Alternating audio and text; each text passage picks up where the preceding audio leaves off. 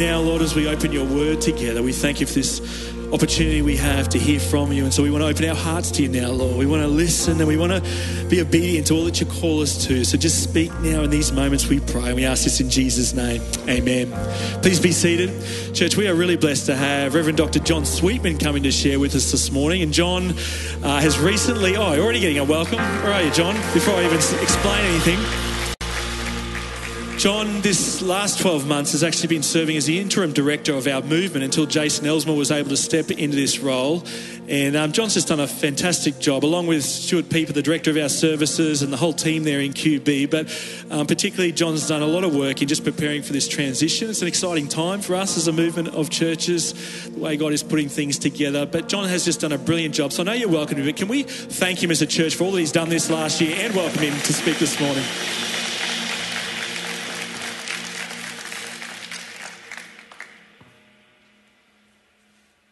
Thanks very much. It's a privilege to be here this morning. It's a privilege that to have the opportunity to preach to you. I love Bridgie, been very involved here for a long period of time, and it's exciting. I usually preach in January. I feel a bit disoriented this morning because there was no mention of a garage sale. But it's great now that your ministry is not just a one weekend or one off, but is in fact a ministry right throughout the years. So that's wonderful. Last year was a very busy year for us. Not only was I doing the interim director of the movement role, QB Movement, but also we were moving. We sold our house where we'd been for 25 years, and we moved into two new residences.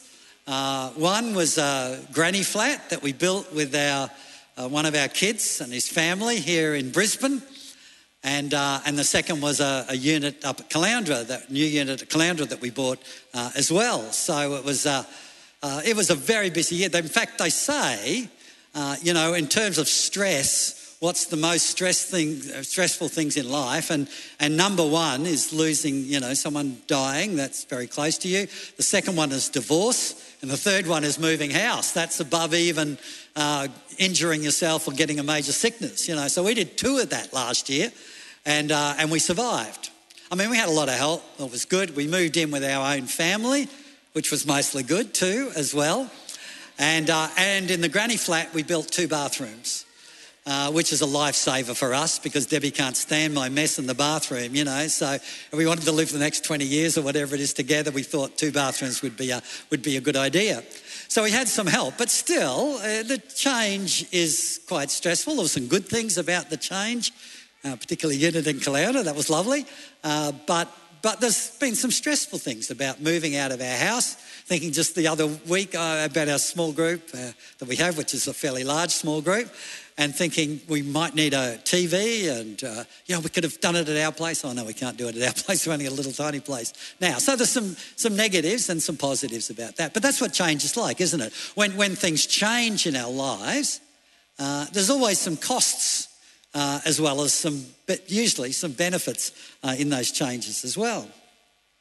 So if God is going to move in greater power, which I want to talk about this morning, in revival power and power in our lives and in our community, then change is going to be involved in our lives. Now, we see touches of God's power at the moment, which is wonderful. But if there is something dynamic that God does in a greater way than we've seen before, then that's going to bring change. And because it's change, that's going to be costly for us in some ways. We'll have different priorities. We'll have different passions. We'll spend our time in different ways.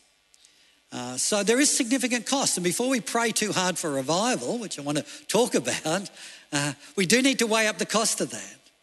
There's a costly business as God moves in greater power in our lives and through our lives.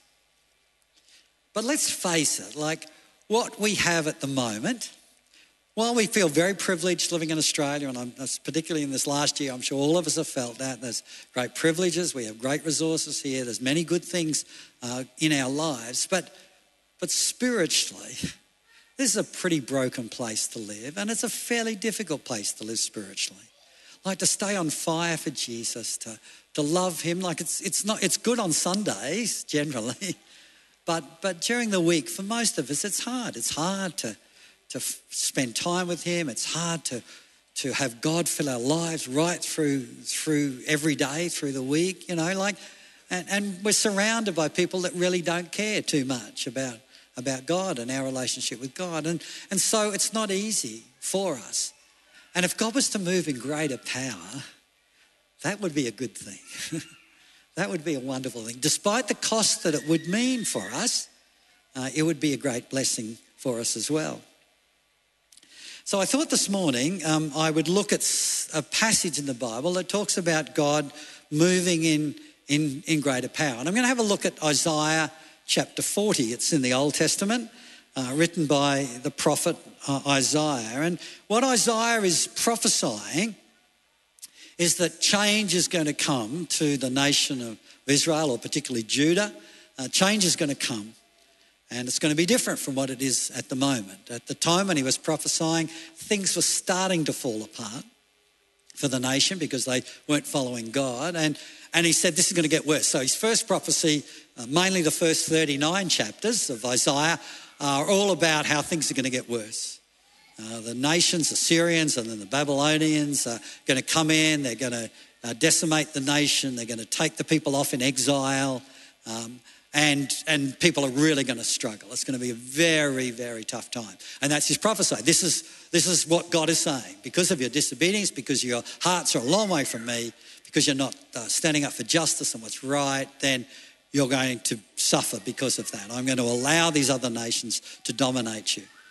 So the first 39 chapters are mainly about that, right? So they're the chapters you read pretty quickly, right? I've just been reading through Isaiah, so you read those as quickly as you can. Once you get to Isaiah chapter 40, the prophecies change to a degree. There's been elements of this in the first 39, but it really becomes clear from 40 through to 66. And that is that it's not going to end there, right? This difficult time is not going to be the end of it all, but that God is going to work in greater power and he's going to bring his people home. He's going to bless them. He's going to live close to them. He's going to give them a new heart and a fresh spirit. Like prophecies all about what God is going to do after the hard time.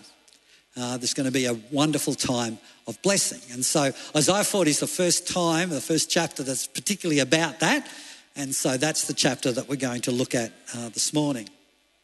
So let's read the first few verses. We're not going to read the whole chapter because it's quite long, but we're going to read through it in various segments throughout the sermon. And the first one is in Isaiah 40, verses 1 to 5.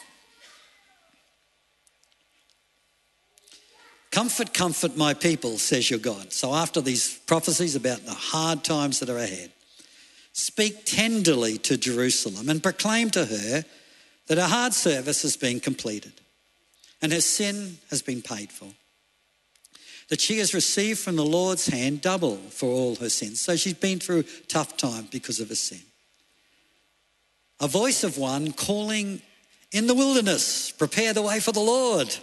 Make straight in the desert a highway for our God.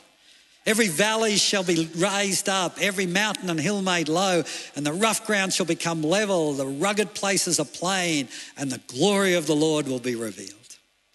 And all people will see it together, for the mouth of the Lord has spoken. So he's saying there's going to be a new era, a new wave of God. Get ready for it. All the rough places and the difficult places, they're going to be smoothed out, and God's going to come in greater power and with greater blessing and greater goodness, and he's going to bring us home and he's going to bless us. And the question is, what was he prophesying about? What was Isaiah predicting was going to happen in the future? Well, the most obvious answer to that is that in almost 200 years' time, so it's a long time after Isaiah, but after the nation had been decimated by the Babylonians, Judah had been decimated, people had been shipped off all over the world because they found that was the best way to destroy a nation, many of them to Babylon, that they were going to return. Not all of them came back, but there was a sizable number that came back and rebuilt the walls of Jerusalem and established the nation again. And Isaiah's prophesying, and God was with them, and God blessed them in some ways. And so Isaiah was prophesying that after the hard times, God's going to bless. He's going to move in a new way. You're going to come back to here, to this place, and God's going to bless you in fresh ways and new ways. So partly he was prophesying that. But that wasn't all that he was predicting. He didn't know this, of course, when he was writing these things, but this is clear as we read through it. Look at verse 3. A voice of one calling, in the wilderness, prepare the way for the Lord.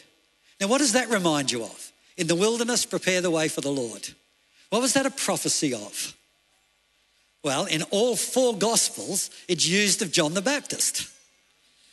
So what he was also talking about is not just the return of Judah, the Jews, back to their land, but he was also predicting Jesus coming. That God was going to bless in new ways through his son coming and living and dying here so that we could be free, the planting of the church, the coming of the Holy Spirit, the new kingdom being established. Like God was going to bless in this new way, in this fresh way. It was going to be a new wave of God, a new kingdom of God was going to be established. And Jesus, John the Baptist led the way, prepared the way, and Jesus was going to come and do that. So it was almost 700 years on from when he's prophesying. But the prophecy is partly about the coming of the Messiah. And if we read on through some of the chapters in there's a lot of talk about this Messiah who's coming, this suffering servant who's coming. And so he's predicting 700 years' time, Jesus is going to come. But that's not all either. Because when you read the last verse I read there, verse 5, and the glory of the Lord will be revealed and all people will see it together. What's that a prophecy of? Well, surely it's the return of Jesus, isn't it? Like at the moment, not all people have seen it. But there's going to come a time when every knee will bow and every tongue confess that Jesus Christ is Lord. And so that's a prophecy that hasn't been fulfilled yet. Who knows how many years it's going to be before that's going to be fulfilled. So what I'm trying to show is that Isaiah's prophecy wasn't just a one event thing. It was a prophecy of waves of the blessing of God coming in ever greater and more powerful ways on his people, bringing blessing to his people, and through his people bring blessing to the whole of the earth. And this is what Isaiah is prophesying here. It's a number of events that were occurring. It's a little bit like my retirement in some ways. Do you know what I mean? Like I retired at the end of 2017 from principal of Malden Theological College. And then I retired again a couple of years later when I'd been pastor at Bracken Ridge, interim for a while. And then I retired again at the end of last year from the interim, whatever role I had. I forget, I can't even remember what it was now. That just shows where I'm at, doesn't it? Like, I did retire from that role, do you know what I mean? And yet I still haven't quite retired because I'm still working and I will retire sometime in the future. And so when was my retirement? Well, it was kind of all of those things. Well, this is very similar. A bit better than retirement, but anyway, but similar. Like what's going to happen? When's God going to bless his people? Well, he's going to do it when they return from exile. He's going to do it when Jesus comes, and going to do it at the end of time when God interferes, when God comes and changes everything, a new heavens and new earth, you know. So it's a series of events that are occurring as God works in greater power. And so that when we look at this passage, we don't just say it's in the past, it's in the present and in the future as well. This desire of God to work in power and to bring blessing to his people and through his people to everyone. So when is this next wave going to happen? That's my question. You know what I mean? Like when are we seeing the next wave of blessing? We see touches of God working, of course, which is wonderful. And some of us in the last year have been wonderfully transformed spiritually, which is fantastic. But we haven't seen this drawing of God together, of people, of touching our lives, setting us on fire, and just being passionate for him and passionate for our community, like we haven't seen it in that kind of power. So when is that going to come? When you look at it, you would say in Australia, it's probably a long way off, isn't it? Like spiritually, we're a pretty dry country, aren't we? You know, so if you think of God moving in great power, people coming to know Jesus, people being set on fire for him, you think that's probably a fair way off. Except that I'm pretty familiar with waves because we've got a unit at Caloundra, and over the holidays, our kids have populated the unit. as they do. And I spent a lot of time in the waves with little grandchildren. And I found when they're quite young that the waves are quite dangerous for them because one is the waves are big and they'll knock them over and they don't know how to swim and they get very fearful of that. But also they don't understand waves. So what happens is the wave comes in, they feel the water, and then the water retreats. And they think, oh, good, the wave's gone. I can now walk down on this sand. And they don't realise that there's another wave coming. And the bigger the wave goes, further the wave goes back, the bigger the next wave is going to be. So my job is to quickly grab them and rescue them because they're toddling down towards the water. I can see the next wave coming in, grab them and bring them back because I don't want them to be afraid.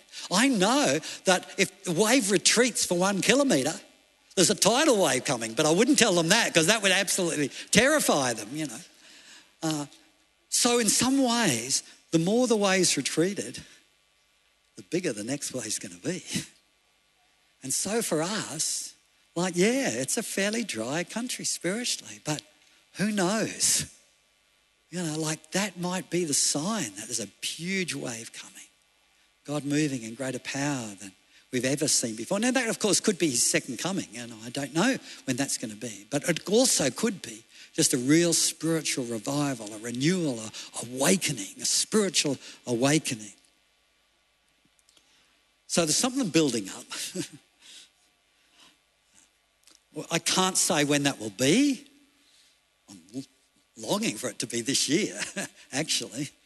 Isaiah didn't know when it would be either. He couldn't say, well, this is what's going to happen. In fact, he didn't even know exactly what he was predicting, you know. But so he wouldn't know. And I think it would be silly for us to try and predict actual times or dates. But we can be sure that whatever happens, a wave is building, that God is not satisfied with the way things are for our country, the way things are for his people. He is not satisfied with that. He has more in store. He is planning more. A wave is building. Now, some of us are skeptical about that.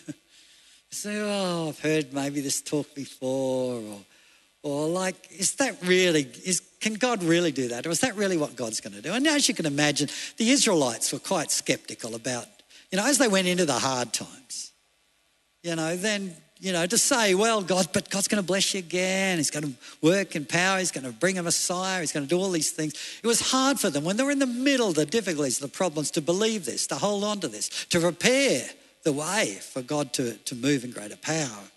And so it's good in this chapter, Isaiah addresses this issue, and I think it's good for us because we sit in a time which, although, there's many good things in our lives, it's a tough time in so many ways. And so we sit at this time and think, well, can God really do it, or will God really do it? And so there's two reasons here that Isaiah gives to say, you got to believe this. You got to believe, you got to hold on to this. You got to prepare for this.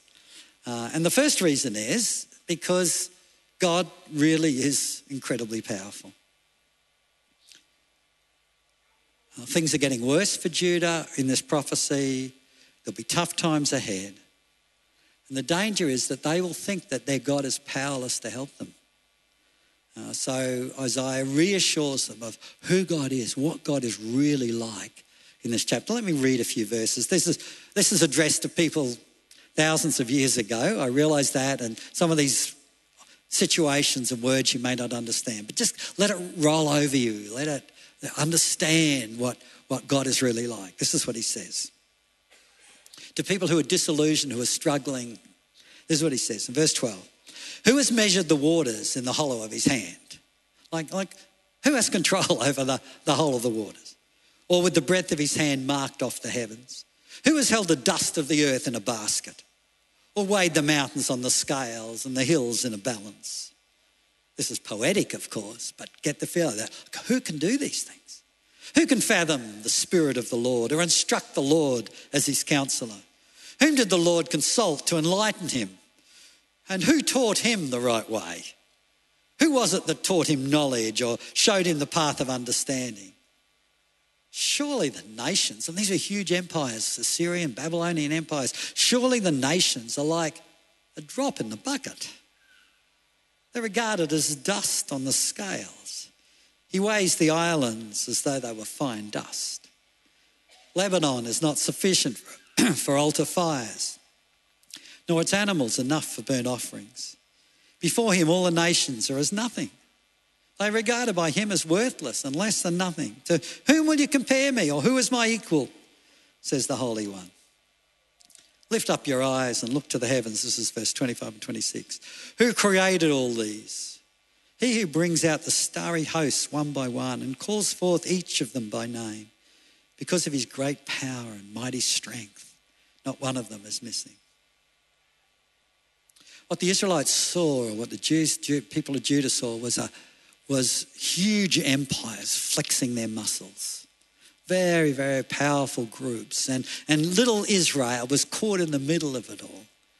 And it was so easy for them to think, what can our God do? Like, look at the power of these empires. Look at what they've achieved. Look at their spread right throughout the world of those days. Like what chance do we have? What chance does our God have in this kind of a setting? And Isaiah says, these powers, these empires are moving to God's beat. All they can do is what God will allow them to do. They're like a drop in a bucket. That's what they're like. Like, where are the Assyrians now? Where are the Babylonians now?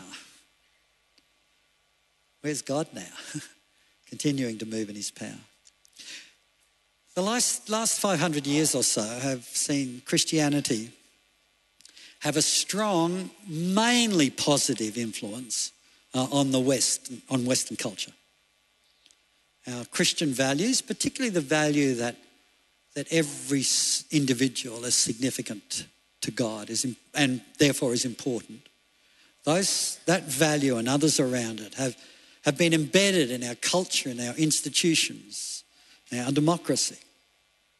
And for a time recently, it looked like this form of Christian democracy where everyone would be valued and everyone would have a say was going to take the world. You know, it was spreading, the fall of communism and all the rest. You know, like surely people will understand that this is the way that we should live. Even if they don't understand God, this is the way we should live. This is no longer the case, I don't think.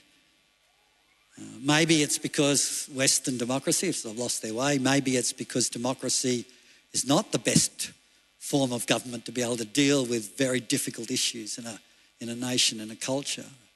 I'm not sure. But the fact is, with the rise of autocratic superpowers like Russia continuing, like China, you know, and in many places in our world, we can see that perhaps that Christian justice and righteousness is, and even in the West, of course, is losing its influence. It can appear that God has less influence now. As our nation turns away from God, as our world turns away from the way God wants it to be done, justice and right, like it can easily say, well, what's God doing in all of this? Like, is he still powerful? Can he still do these things? And the fact is, the nations are like a drop in the bucket. Like empires, political powers, cultures will come and go under God's hand. So if God says, it's time for a new wave of blessing. It's a time for my people to really see who I am and what I can do. It's time for the hearts of my people to be drawn towards me in deeper and newer ways. If God says that, then it happens. Like God's over it all. God's in charge. God is powerful. And partly holding on to it, preparing the way forward for what God wants to do, is holding on to this, that we believe that our God is powerful, that nothing has changed. Circumstances don't change that. World powers don't change that. Our God is God. He's in charge of it all. And when he moves, he moves. It's easy for us, I think, particularly in the West, to reduce our idea of God particularly God's power and authority, to our ups and downs in life. So when we're going well, God's good and he's powerful and he can do things. And when we're going badly, God doesn't seem to do much to help. You know what I mean? It's easy for us to see God in that light, and it's just not true. Isaiah said, it's just not true. All right, Judah might be suffering, but you got to see God is still powerful. God is still in control. So the first thing is we prepare the way for this new wave of what God's going to do. We've got to believe that God can do these things. God is powerful. He's in charge. He's sovereign. Now, if we take that, and that's really important to understand, we've got to know that deep down in ourselves, that this is our God. The danger with that then is that we start to say, well, God's like that, like God's moving in his power and he's moving nations and he's allowing China perhaps to have more influence at the moment for something that he wants to do. Do you know what I mean? God's doing all of those things, which is fine, but like I'm only a little bit player in all that. Like I am so insignificant and unimportant in it all. And it can feel like God is kind of uncaring, like he does the big stuff, works with the important people or the larger nations or whatever it might be. But for me and my issues and my problems and my difficulties and my own heart, like that's kind of second tier stuff, less important to God. And so Isaiah corrects this in this passage by saying not only is God sovereign and powerful and deals with all the big issues and controls everything, but he's also incredibly tender. Let me read a few of the verses. This is from verse 1. We read this before. Comfort, comfort my people, says the Lord, your God. Speak tenderly to Jerusalem and proclaim to her that her hard service has been completed. Verse 11, he tends his flock like a shepherd. He gathers the lambs in his arms and carries them close to his heart.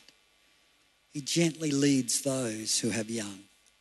Verse 29, he gives strength to the weary and increases the power of the weak. It may seem that God is kind of like a chess player, you know, and he's moving it around. And you know with the chess, like some pieces are more important than others. You know, and the poor little pawns, you know, they can be sacrificed whenever. And so most of us are pawns in that, you know, and God's moving things around. And, you know, it's the big picture issues that are most important. And we're just the little pawn that sacrifice if we need to win the game, you know. And we see God like that. And this passage says, no, God's not like that. God's like a shepherd. Like with a little flock, you know, He sees all the needs. He cares for those that are struggling and hurting. Like God is a tender God.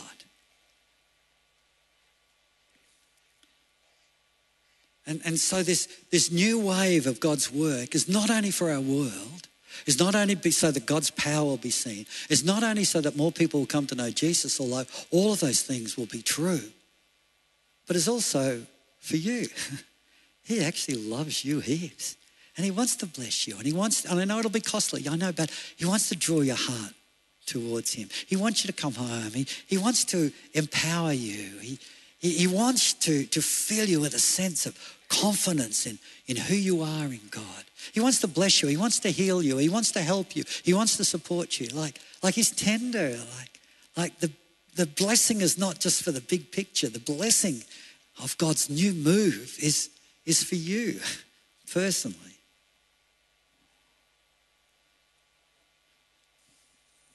He finishes off this chapter by saying, he gives strength to the weary. This is verse 29. And increases the power of the weak. This is for you. Even youths grow tired and weary, and young men stumble and fall. But those who hope in the Lord will renew their strength. They will soar on wings like eagles. They will run and not grow weary. They will walk and not be faint. Isn't that exciting? Isn't that what we want? We want to soar spiritually. We want to run with God and not grow weary. We want to walk and not faint. Like this is what God says. Because of you, I want to pour out my blessing.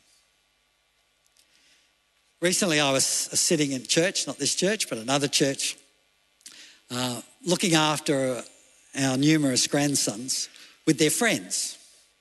And my job was to try to stop them destroying the church and disrupting the service, you know. So these kids are going to it and I'm saying, stop doing that, shush, I'm saying. I'm taking them out to the toilet. Do you know what I mean? Like I'm doing everything I can to try and control them in this situation. In front of me in the seat, very much right in front of me, is another grandfather, and he's got his first grandchild. It's a little girl who's 6 months old, and this little girl is sitting on his knee and he's cooing over her, and boy, I felt jealous. But I was watching him, you know, while I'm trying to tame this group of little kids. And of course, it wasn't my grandsons; it was their mates that were a real problem. But anyway. And I thought of the contrast between the two of us. And I thought, which one's more like God? Like many of us see God more like me, you know, like God's there trying to get us to do the right thing and push us into the right ways, unhappy with some of the stuff we're doing, shh, be quiet and all the rest, you know. And we think of God in that sort of light. But God, of course, is much more like the other grandfather, this precious little girl in his arms and tender and precious. And this is how God sees you. Like he just sees you. He just longs to wrap his arms around you and encourage you and strengthen you and help you to run and soar. And if we're going to believe for and prepare for a new movement of God, a new wave of the Spirit, then believing that God is tender is a key thing in that God is tender towards us, that this is big. He wants for us. He wants to bless us. He wants to give us a fresh experience of him. So I pray that with Isaiah, there is a hope burning within you. Oh, God's good. We celebrate that. We thank God for the many good things in our life. But there's a hope burning within you that says, but there's more than this. And perhaps that more for us is when Jesus comes back, you know, and that'll be so much more. But perhaps there's more for us is this year or maybe in the near future where God moves in a fresh, powerful way and the waves of the Spirit come over us and we see revival or we see awakening and we know that this is God's blessing on us because he loves to bless us. But to prepare for that, we have to believe that God can do those things, that God is powerful, that he's still in control, that all he has to do is click his fingers, say the word, and this is the time and he will move. And maybe because the wave's a long way back, that's because there's a huge wave building. We also need to believe that God is tender, that God cares deeply, that he's very interested in us. The most significant, seemingly insignificant, are actually the most precious to God. That he's tender and he wants this for us. He wants our hearts to be his heart. He wants to love us deeply and for us to receive that love and enjoy that love. He wants to use us in touching the lives of other people, and he wants that for you and for me. And I'm asking you this morning to pray for this. If you believe those two things, that God is in control, that he is powerful, and if you believe that God is tender and he does care deeply, you know, then prepare the way for this. Be praying, Lord Jesus, we want to see you in greater ways. I need you. It's a prayer, personal prayer, and then a prayer for our church, and beyond that, a personal prayer for us. Oh Lord, please come and refresh and renew and help me to run, Lord. I want to do that. I want you to be first in everything that I do. Pray for this. Believing that God is powerful, believing that God is tender. I can't promise that it will come this year, although that's what I'm praying for. I've had a little word of prophecy that I'll see the dreams that I've had in my lifetime, and so I'm hoping and praying that that's true. But we can prepare. G. Campbell Morgan was a great preacher and Bible teacher and evangelist at the beginning of last century. And he talked a fair bit about revival, and this is one of the things that he said.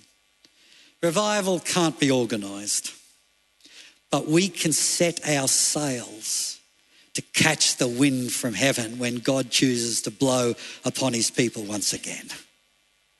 We can set our sails. That's what I'm saying. Let's set the sails. Let's be ready. Let's believe. Let's pray. In the wilderness, prepare the way for the Lord. Let's pray together.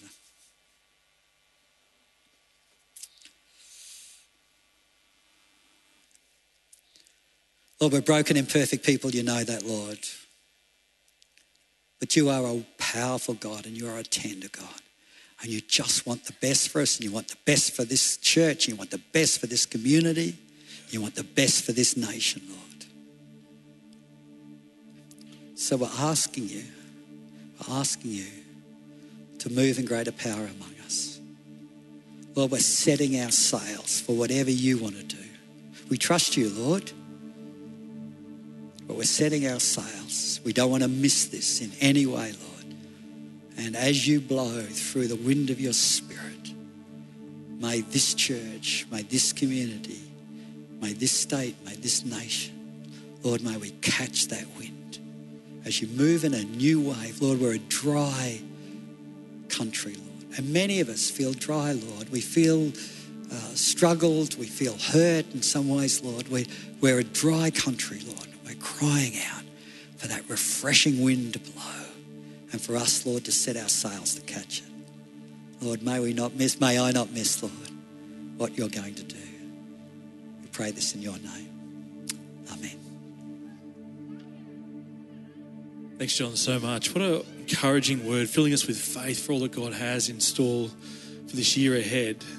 And that is, we sense that as a church too. God is moving. We're going to sing about it, in fact, in just a moment, that he is a way maker, that even when we can't see it, God is working always, that his kingdom is unstoppable. As John was sharing this morning, I was very aware of the fact that there may be, you came this morning and you can identify with Isaiah 40 because you came feeling weak and weary this morning. It was a real challenge even just to get here to church. Or maybe you're watching online and you've linked in online, you're feeling weak and weary. Perhaps it's a sickness, a health issue that has been making you physically feel incredibly weak. Maybe it's a relationship breakdown that you have been through recently that's left you weary. Maybe it is the loss of a loved one that you've had, or maybe some uncertainty you're facing in terms of your work, but the situations, the circumstances of life have left you this morning feeling weak and weary, exactly as Isaiah describes it. Well, I want to read to you again these words because this is a word from God for you this morning. This is what it says. Do you not know? Have you not heard? The Lord is the everlasting God, the creator of the ends of the earth. He will not grow tired or weary. And his understanding no one can fathom. And here's the word for you this morning. He gives strength to you, to the weary this morning. He gives strength to you. He increases the power of the weak. If you're feeling weak this morning, he wants to calm. He wants to increase your power again. That is the promise this morning. And so I want to pray and just ask God, if you're sensing that this morning online or here in the service, saying, that's me. I'm weary, I'm weak, I'm just feeling overwhelmed by the circumstances of life. I want to pray now that God will give you strength right now, that he will give you his power, that you'll know that. So let's just pray again in these moments. Let's do that. Lord, I want to pray. We thank you for this word this morning. It fills us with faith, Lord, that you are moving, even when we can't see it. But now, Lord, I just want to particularly pray for some here this morning, those online who are feeling particularly weak and weary this morning. Thank you for this promise, Lord. Thank you for this word, Lord, that you give strength to the weary, that you increase the power of the weak. And I pray that over these ones right now, Lord. Draw near by your Holy Spirit. Encourage them. Lord, if there's health issues, Lord, we pray for your healing power over their life. Lord, there's been relationship breakdown. Well, Lord, we pray for your comfort. Lord, we pray for your peace to reign. If there's a loss of loved ones, Lord, we just pray that you will draw so near to those ones, that there will be a strong sense of hope still for the future. Uncertainty, Lord, maybe that some are facing in terms of employment or finances. Lord, thank you that you are our great provider. We look to you, Lord. We pray over these situations and circumstances, Lord. But we know, Lord, that you are moving even in these situations. So I lift up these ones to you now this morning. And Lord, continue to fill us with faith as a church, Lord. Yes, the wave may be withdrawing, but Lord, we believe, Lord, there is a tidal wave coming, Lord. Your Spirit poured out. That is our prayer, Lord Jesus. Many coming into your kingdom, many finding life and hope in you. And so we pray this morning in Jesus' name. Amen. Let's stand together as we're going to worship and sing this great song that speaks of our miracle, way-making God, promise keeper, that he is always working. Let's worship him this morning, church.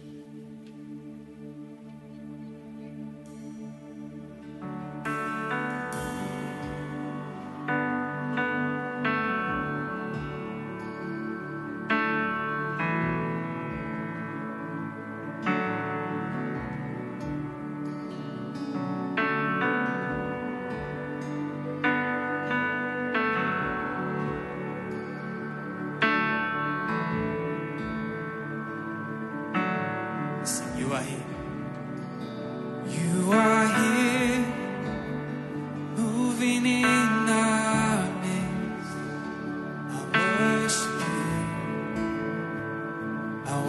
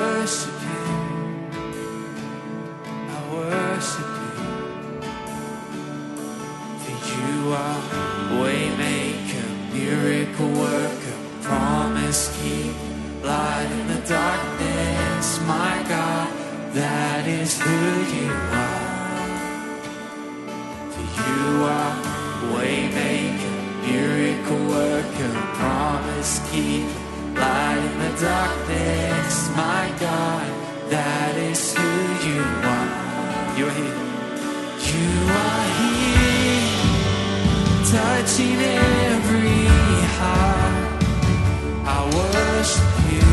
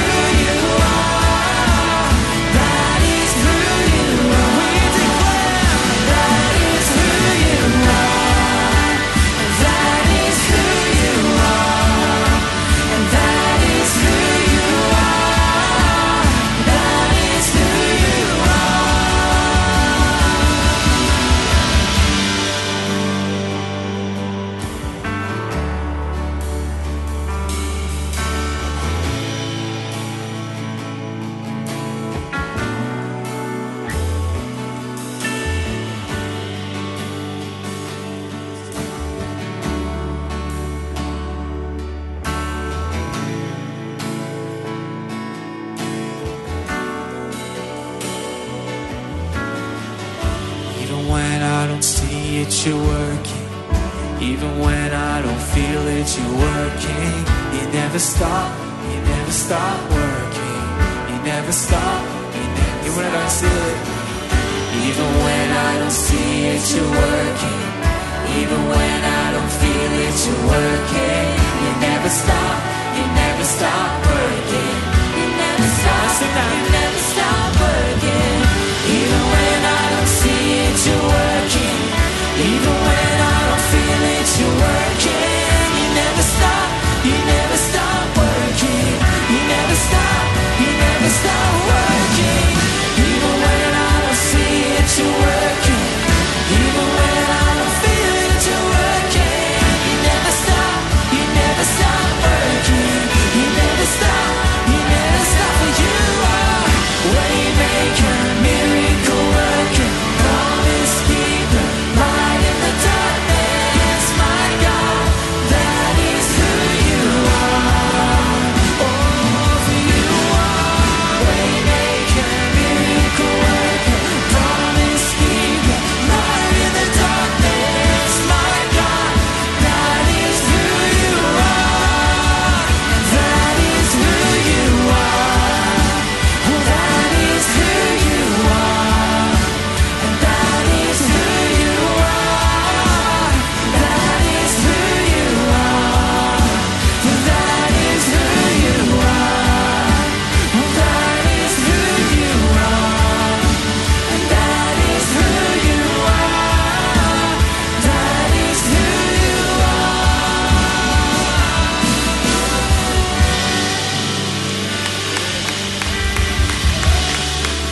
Let me read to you our calling as a church for this year ahead. It says, in the wilderness, prepare the way for the Lord. Make straight in the desert a highway for our God. That's our calling. And the promise comes, and every valley shall be raised up, every mountain and hill made low. The rough ground shall become level, and the rugged places a plain. And there's even more to the blessing. It says, and the glory of the Lord will be revealed. That's what we long for. And the people will see it together. What a great day that will be when Jesus comes again. For the mouth of the Lord has spoken. Isn't that our prayer, church, what we long for? Oh, Lord, we thank you for these words. I pray you lead us this year, Lord. We want to prepare the way for the Lord. And, Lord, we look forward to that day where you will come again, Lord. Will you put everything right, great God? And so in the meantime, Lord, we want to be all about serving you and following you and telling others the good news about you, great God. Use us powerfully this year, we ask, Lord, and bless each and every one here, I pray. Those online, those here in the service, I pray in Jesus' name. Amen. Please be seated. If you're here this morning and you'd like some prayer, please do come and see one of the pastors. We'd love to pray for you. If you're online and you'd like prayer, make sure you email prayer@bridgman.org.au. But thank you so much for sharing with us today. Don't forget Jason Elsmore sharing at our 4 o'clock and then 6 o'clock here in person, online as well. But God bless you. Look forward to sharing with you again soon.